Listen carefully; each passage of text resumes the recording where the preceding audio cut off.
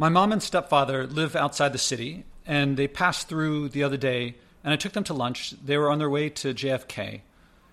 And there's something I didn't say to them that I wish I was really torn. I ended up not saying to them, and I'm going to talk about here.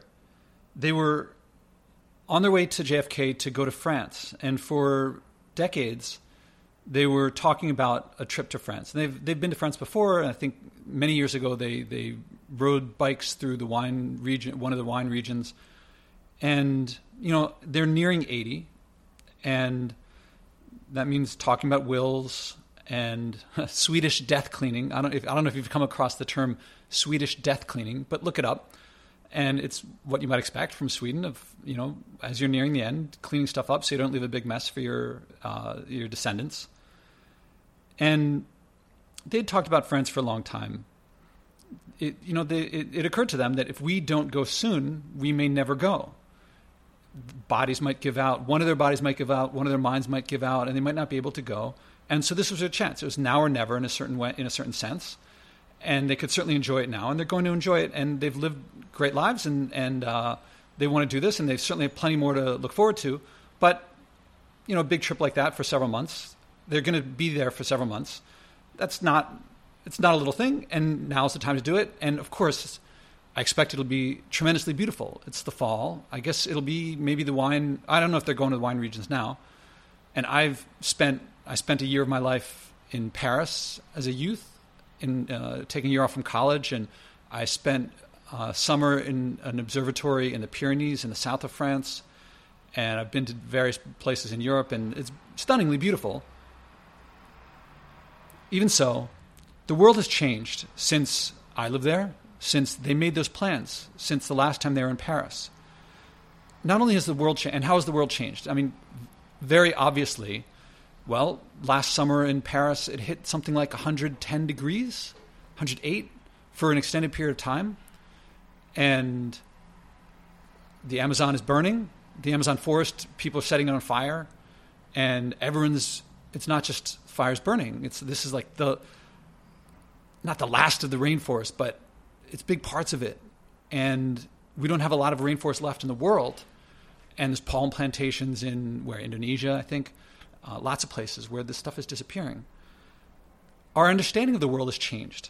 That in my lifetime, we've gone from, I grew up, certainly we knew about global warming and sea level rise back then. Certainly we knew about plastic and pollution and litter. We had what's called the Crying Indian ad, which was if you haven't seen it, look it up. Look up Crying Indian ad on YouTube, and you'll see the video. It was a public service announcement that was showing a Native American walking through areas that were beautiful, and then coming and seeing how much we were littering and polluting. And then it zooms in on his face, and you see a tear coming down of what we're doing to this land. And if you look at the global plastic production before that, and I put this on my blog somewhere, up until then, all the global plastic that had ever been produced was something like we make in a month now. And that was a crying shame then. So in my lifetime, we went from looking at that kind of pollution and knowing that sea levels were rising. That was this distant thing. Maybe people were wrong. Maybe it was not really believable. To sometime later, it looking more likely. And people weren't thinking, it's probably wrong, or they're way off, or, that's not really the case. To people thinking, hoping it was wrong. Not expecting, but hoping. And then in more recent years, now at that point to me, it was overwhelming. It seemed clear to me. But for more people, it took longer for things to become overwhelming. Maybe since 2010, maybe since 2000, people were fearing that it was wrong, fearing that this was the case, but the case was overwhelming. But, you still look around. It's like Al Gore's flying all over the place. All the climate scientists are flying all over the place. No one's really actually doing anything about it. To now, it's happening. It's happening.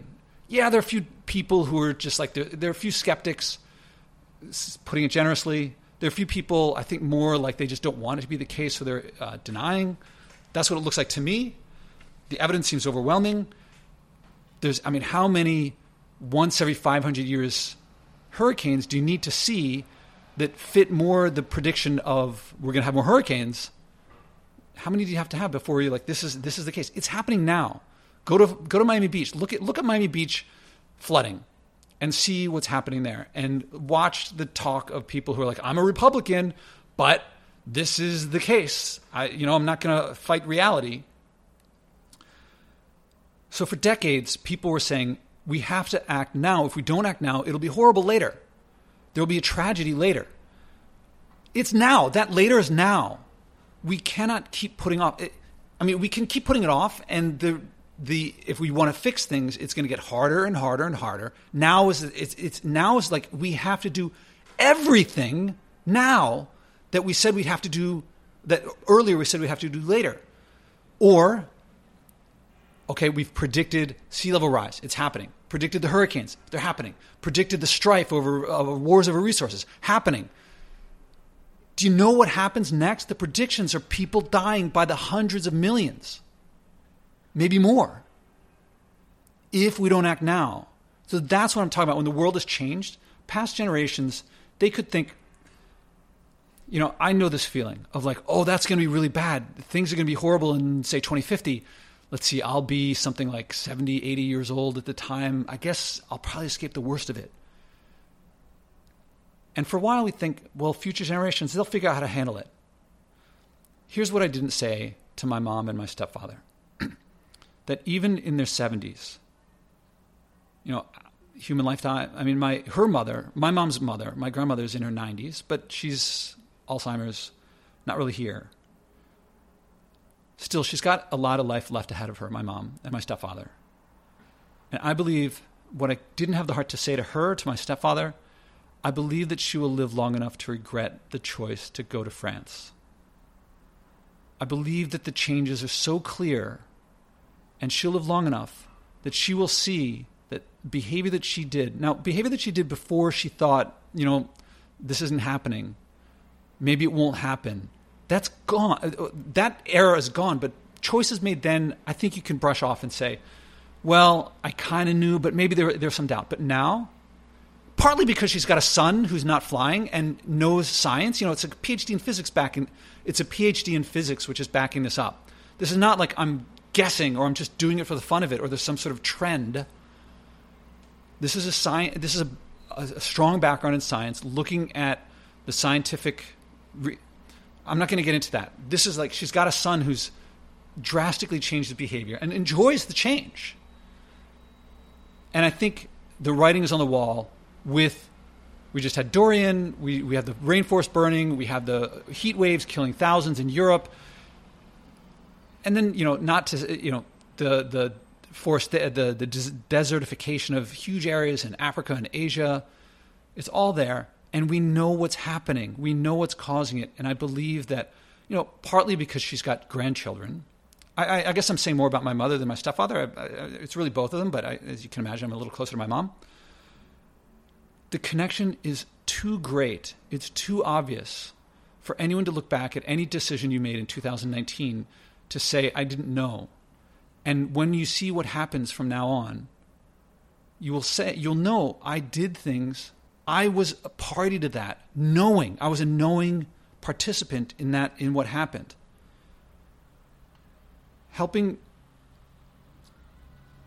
So changing now, however hard it feels, however much it feels like, I don't know how to get by, I won't get to see my mom. I won't get to see my family. I won't get that promotion. I won't be able to, all the things that you're associating with flying. Those beliefs are from a different age. Changing now is for your own well-being, for your own peace of mind for the rest of your life, because we live in a different world than when you created that bucket list. We live in a different world than when you took that job, when you chose to live far from your family, or whatever it is that makes you feel compelled to fly, to heat up your apartment in the winter to, 80 degrees or whatever people warm it up to. Not instead of putting on a sweater, to cooling it off in the summer, to in the 60s and people wearing jackets inside, to accepting that your office cools it off so much in the summer that you have to use a space heater, that you have an SUV when you do fine with most of the time a bicycle, but even when like a much smaller car, or not driving, or moving to a place where you don't need to drive like that. You've read a million tips of what you can do for the environment. And if you haven't read them, you've seen the headline. Here's 10 tips that you could do. If you go right now to type into a search, tips for the environment, I guarantee on the first page, you'll get at least 100 tips of things that you could do. Hopefully a couple of them you've done. Most of them you haven't, especially the hard ones, the bigger ones. When you do the bigger ones, you will get a greater reward. You will like it more. I say this from experience as someone who didn't do it and as someone who did do it. And I'm much gladder that I did do it because the world has changed. It's no longer like it was. And I don't want to feel that regret of looking at what's happening after I knew what I was doing was causing it, that's when I stopped. And that's what you have available to you. So changing now is for your own well-being. As if helping others less fortunate than yourself was not enough. We hope that would be enough, that it would help others less fortunate. When you read that this is going to hurt poor people more, poor nations more, poor communities more. And if we are the ones who are flying and doing stuff, we're the ones doing that. We can no longer say, oh, it might happen, but I'll hopefully narrowly escape it. This twisted feeling of like, oh, I'll narrowly escape that, and others will figure it out. That's gone. That is gone. Now, from now on, if you choose to do things, choose not to stop doing things. If you're younger than 70 years old, you'll very likely live to regret the lack of stewardship, of taking responsibility for how your behavior affects others, in feeling complicit. Yes, it's hard to switch. It's very hard. I didn't believe when I gave myself a challenge to go for a week without buying packaged food that I would make it. Turns out I made it 2.5 weeks. And then the first thing I bought, I didn't really have to buy. And that told me, I bought a bag of onions. And I realized I could have bought the loose onions. I didn't need that bag. And then sometime after that, someone came over and I was cooking something and I needed some tomatoes. And I asked someone to go downstairs and buy a can of tomatoes. And I thought, why did I buy a can of tomatoes? Why did I pay for someone to melt aluminum to put in tomatoes that don't even taste that good? I could have skipped the tomato, and that's what I said. I could have skipped the tomatoes and not gotten the can. And so that was the last can I ever got something like 4 years ago. And when I told myself, let's try see if I can go for a year without flying, I thought, no way. I thought that's not possible. I thought, as it turns out, I was negotiating to an invitation to go to speak in Italy, like a keynote or something like that. And then I turned that down. Actually, I didn't turn it down. I wrote them and I said, will you pay for a boat ride instead of a flight? And they never wrote back. And there was a speaking gig in Poland that I was looking at, and there were all sorts of things that I couldn't do. And, my uncle, I'll mention, my uncle died in month 9 of my year without flying. And my whole family was like, you got to fly to go there. Now that's Pittsburgh. And I worked out with my sister. We drove out there together, carpooled. And so if you look at the numbers, there's less pollution between the two of us. Actually, more family time. What people are saying there'd be less of. Now, of course, your particulars are going to be different than my particulars. But what doesn't change is the globe and the world that we live in. Plastic choking the oceans. There's not a whole lot of fish left in the oceans. There's glaciers disappearing.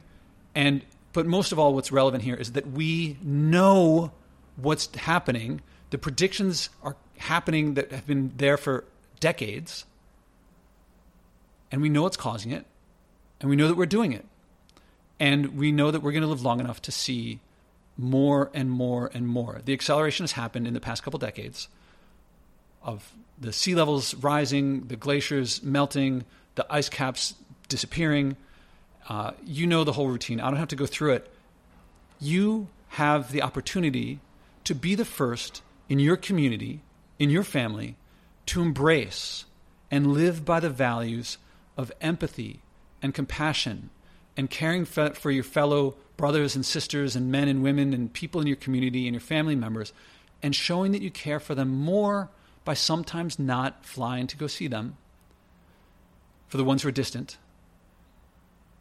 I mean, I have I barely get to see my nephews from my sister who lives overseas. And I believe that the most love that I can show for them is not to pollute the world that it would take to get to New Zealand. And I see them less, and I love them no less.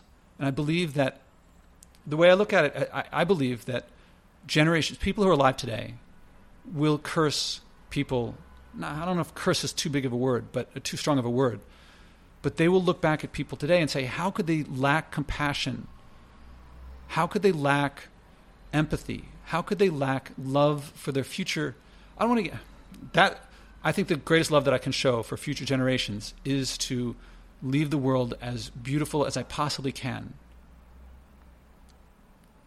Because I've seen the pictures of New Delhi and Beijing and the air and the oceans filled with trash.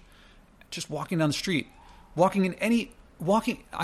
think I've mentioned on here before, when I took the train back from California, and there was a 48-hour stint going from LA to Houston, where the train for hours at a time would have no cell phone connection, no internet connection. It was just off in the middle of the southwestern desert.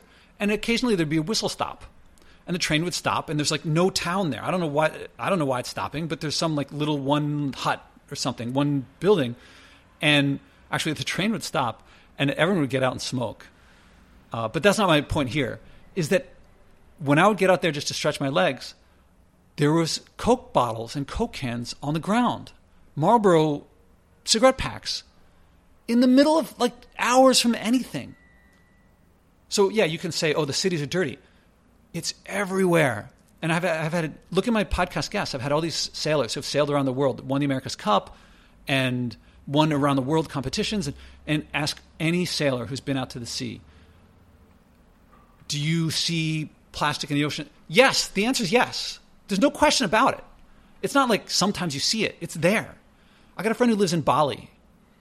I asked him, what are the oceans there like? What are the beaches like? Is there plastic? And what got me was not the answer was yes. I knew that would be the answer. The answer was his tone. It was like, yes, of course. Of course there's plastic in the ocean. Bali is supposed to be one of the most pristine places. And we live in a time, that is the world we live in today. And if you look at plastic on the ocean somewhere and say, well, that's not my plastic. First of all, it might very well be. The plastic on the Henderson Islands, the farthest place from land, from any cities in the world. And you could say, oh, it comes from the Pacific. Well, it might have come from you, but even if it doesn't come from you, it comes from a system that we support. And what drives that system more than anything else is the money that goes into it when you buy plastic. When you, instead of buying vegetables and bring your own bag with you, when you buy a ticket, you can say all you want that the flight was going to, you can say what you want. The plane was going to fly anyway. You're causing a future plane to fly because people are looking at the buying patterns and they buy based on that. And I believe that anyone certainly younger than 80 today,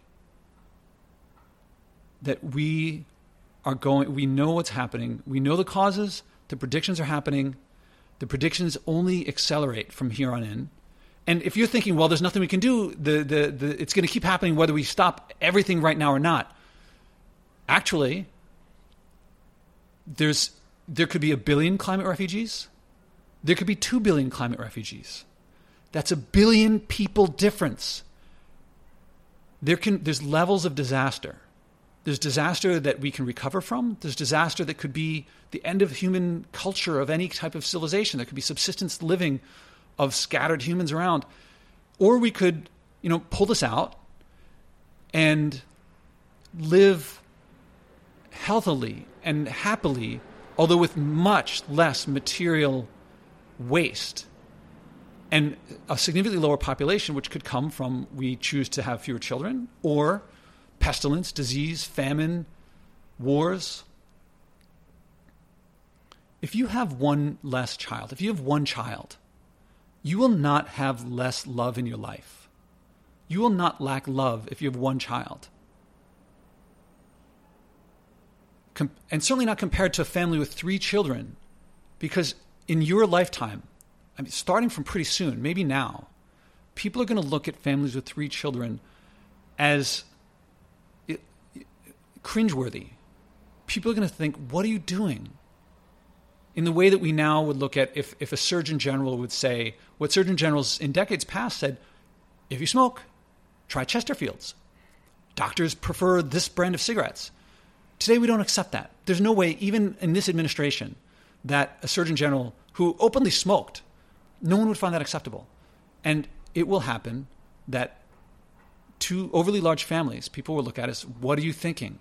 We don't do that anymore. That's not the world we live in. The writing is on the wall. The world of the past is gone. The views of maybe we'll get out of this, it's not there anymore.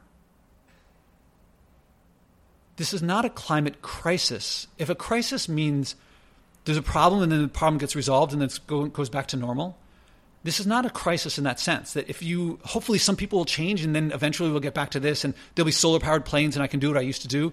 It's just the engineers will figure it out. That's not the way. That was a dream for a long time.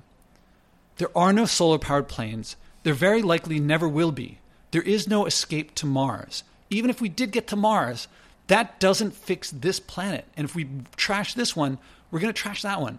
There is no escape. Well, all the things that we were thinking about, the innovation, the market-driven solutions, they're all contributing to the problem. There is a way out. And it turns out that the way out is reduction, consuming less, wasting less, enjoying what we have. And that brings joy and discovery and personal growth and liberation and love and compassion and empathy and community. And if you act now, you'll feel great. You'll feel better. Yes, it will be hard. There will be challenges.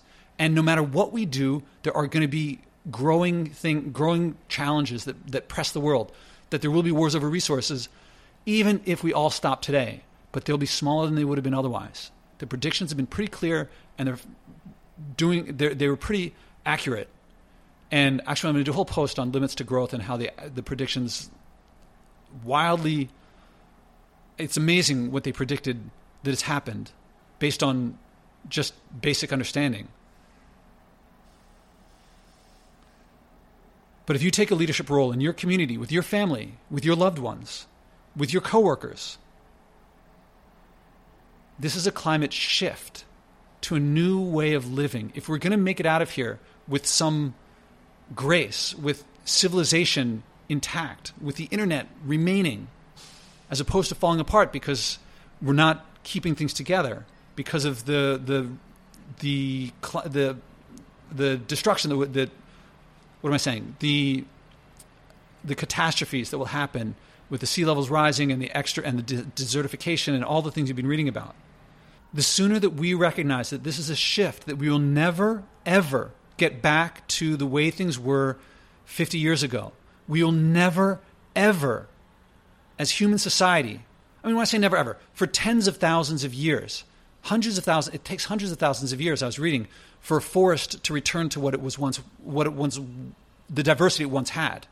You can plant the trees, and it will creep back, but it takes a long, long time, not human lifetimes, not like if you think of it on the scale of the lifetime of the United States or nations, it's not on that level. It's thousands, tens of thousands of years. This isn't something you can kind of sit out and hope other people change and you'll get back to the way things were. This is something where if we make the change, we can avert the absolute worst and we can keep things together somewhat. But that change will have to be permanent. It will always be this way.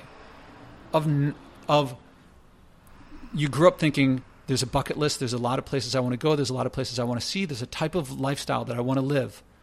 That's not there anymore. The world changed. Our understanding of the world changed. And if we keep grasping the world that it used to be, if you haven't read the predictions, read the predictions. Read the predictions from a while ago that predicted what's happening now. Read the predictions of what could happen.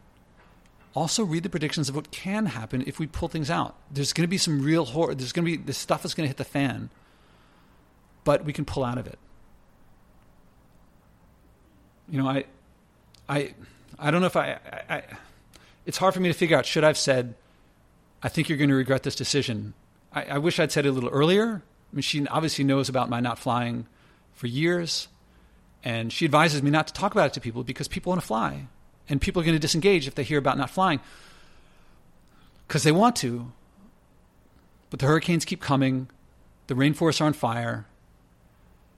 And the biggest thing of all is that my life is better. And now I found community. Now that Greta has accepted the invitation to sail across the ocean, and I've connected with people who are also not flying, climate scientists in particular, who are choosing not to fly, the people who know best what's going to happen, certainly better than I do. They're choosing not to fly. Their jobs depend on it. And they're choosing not to fly. That's the future. The now that we know what's happening, we have the chance to avoid feeling regret later. And the alternative is a better life. And what I mean by better, more time with your family, more time with loved ones. I know it might feel like you're going to miss some ones that are farther away. You can have more intimacy, more compassion, more empathy, more connection, more joy, more discovery, more self-empowerment, less feeling I can't do anything, what I do doesn't matter, more feeling what I do does matter. What I do matters. What you do matters. That's what I'm talking about. That's the potential that we have if we act on what we care about, recognizing the world around us. All of that, if I can wrap that up by saying a better life, it's that. More love, joy, community. That's what this is all about.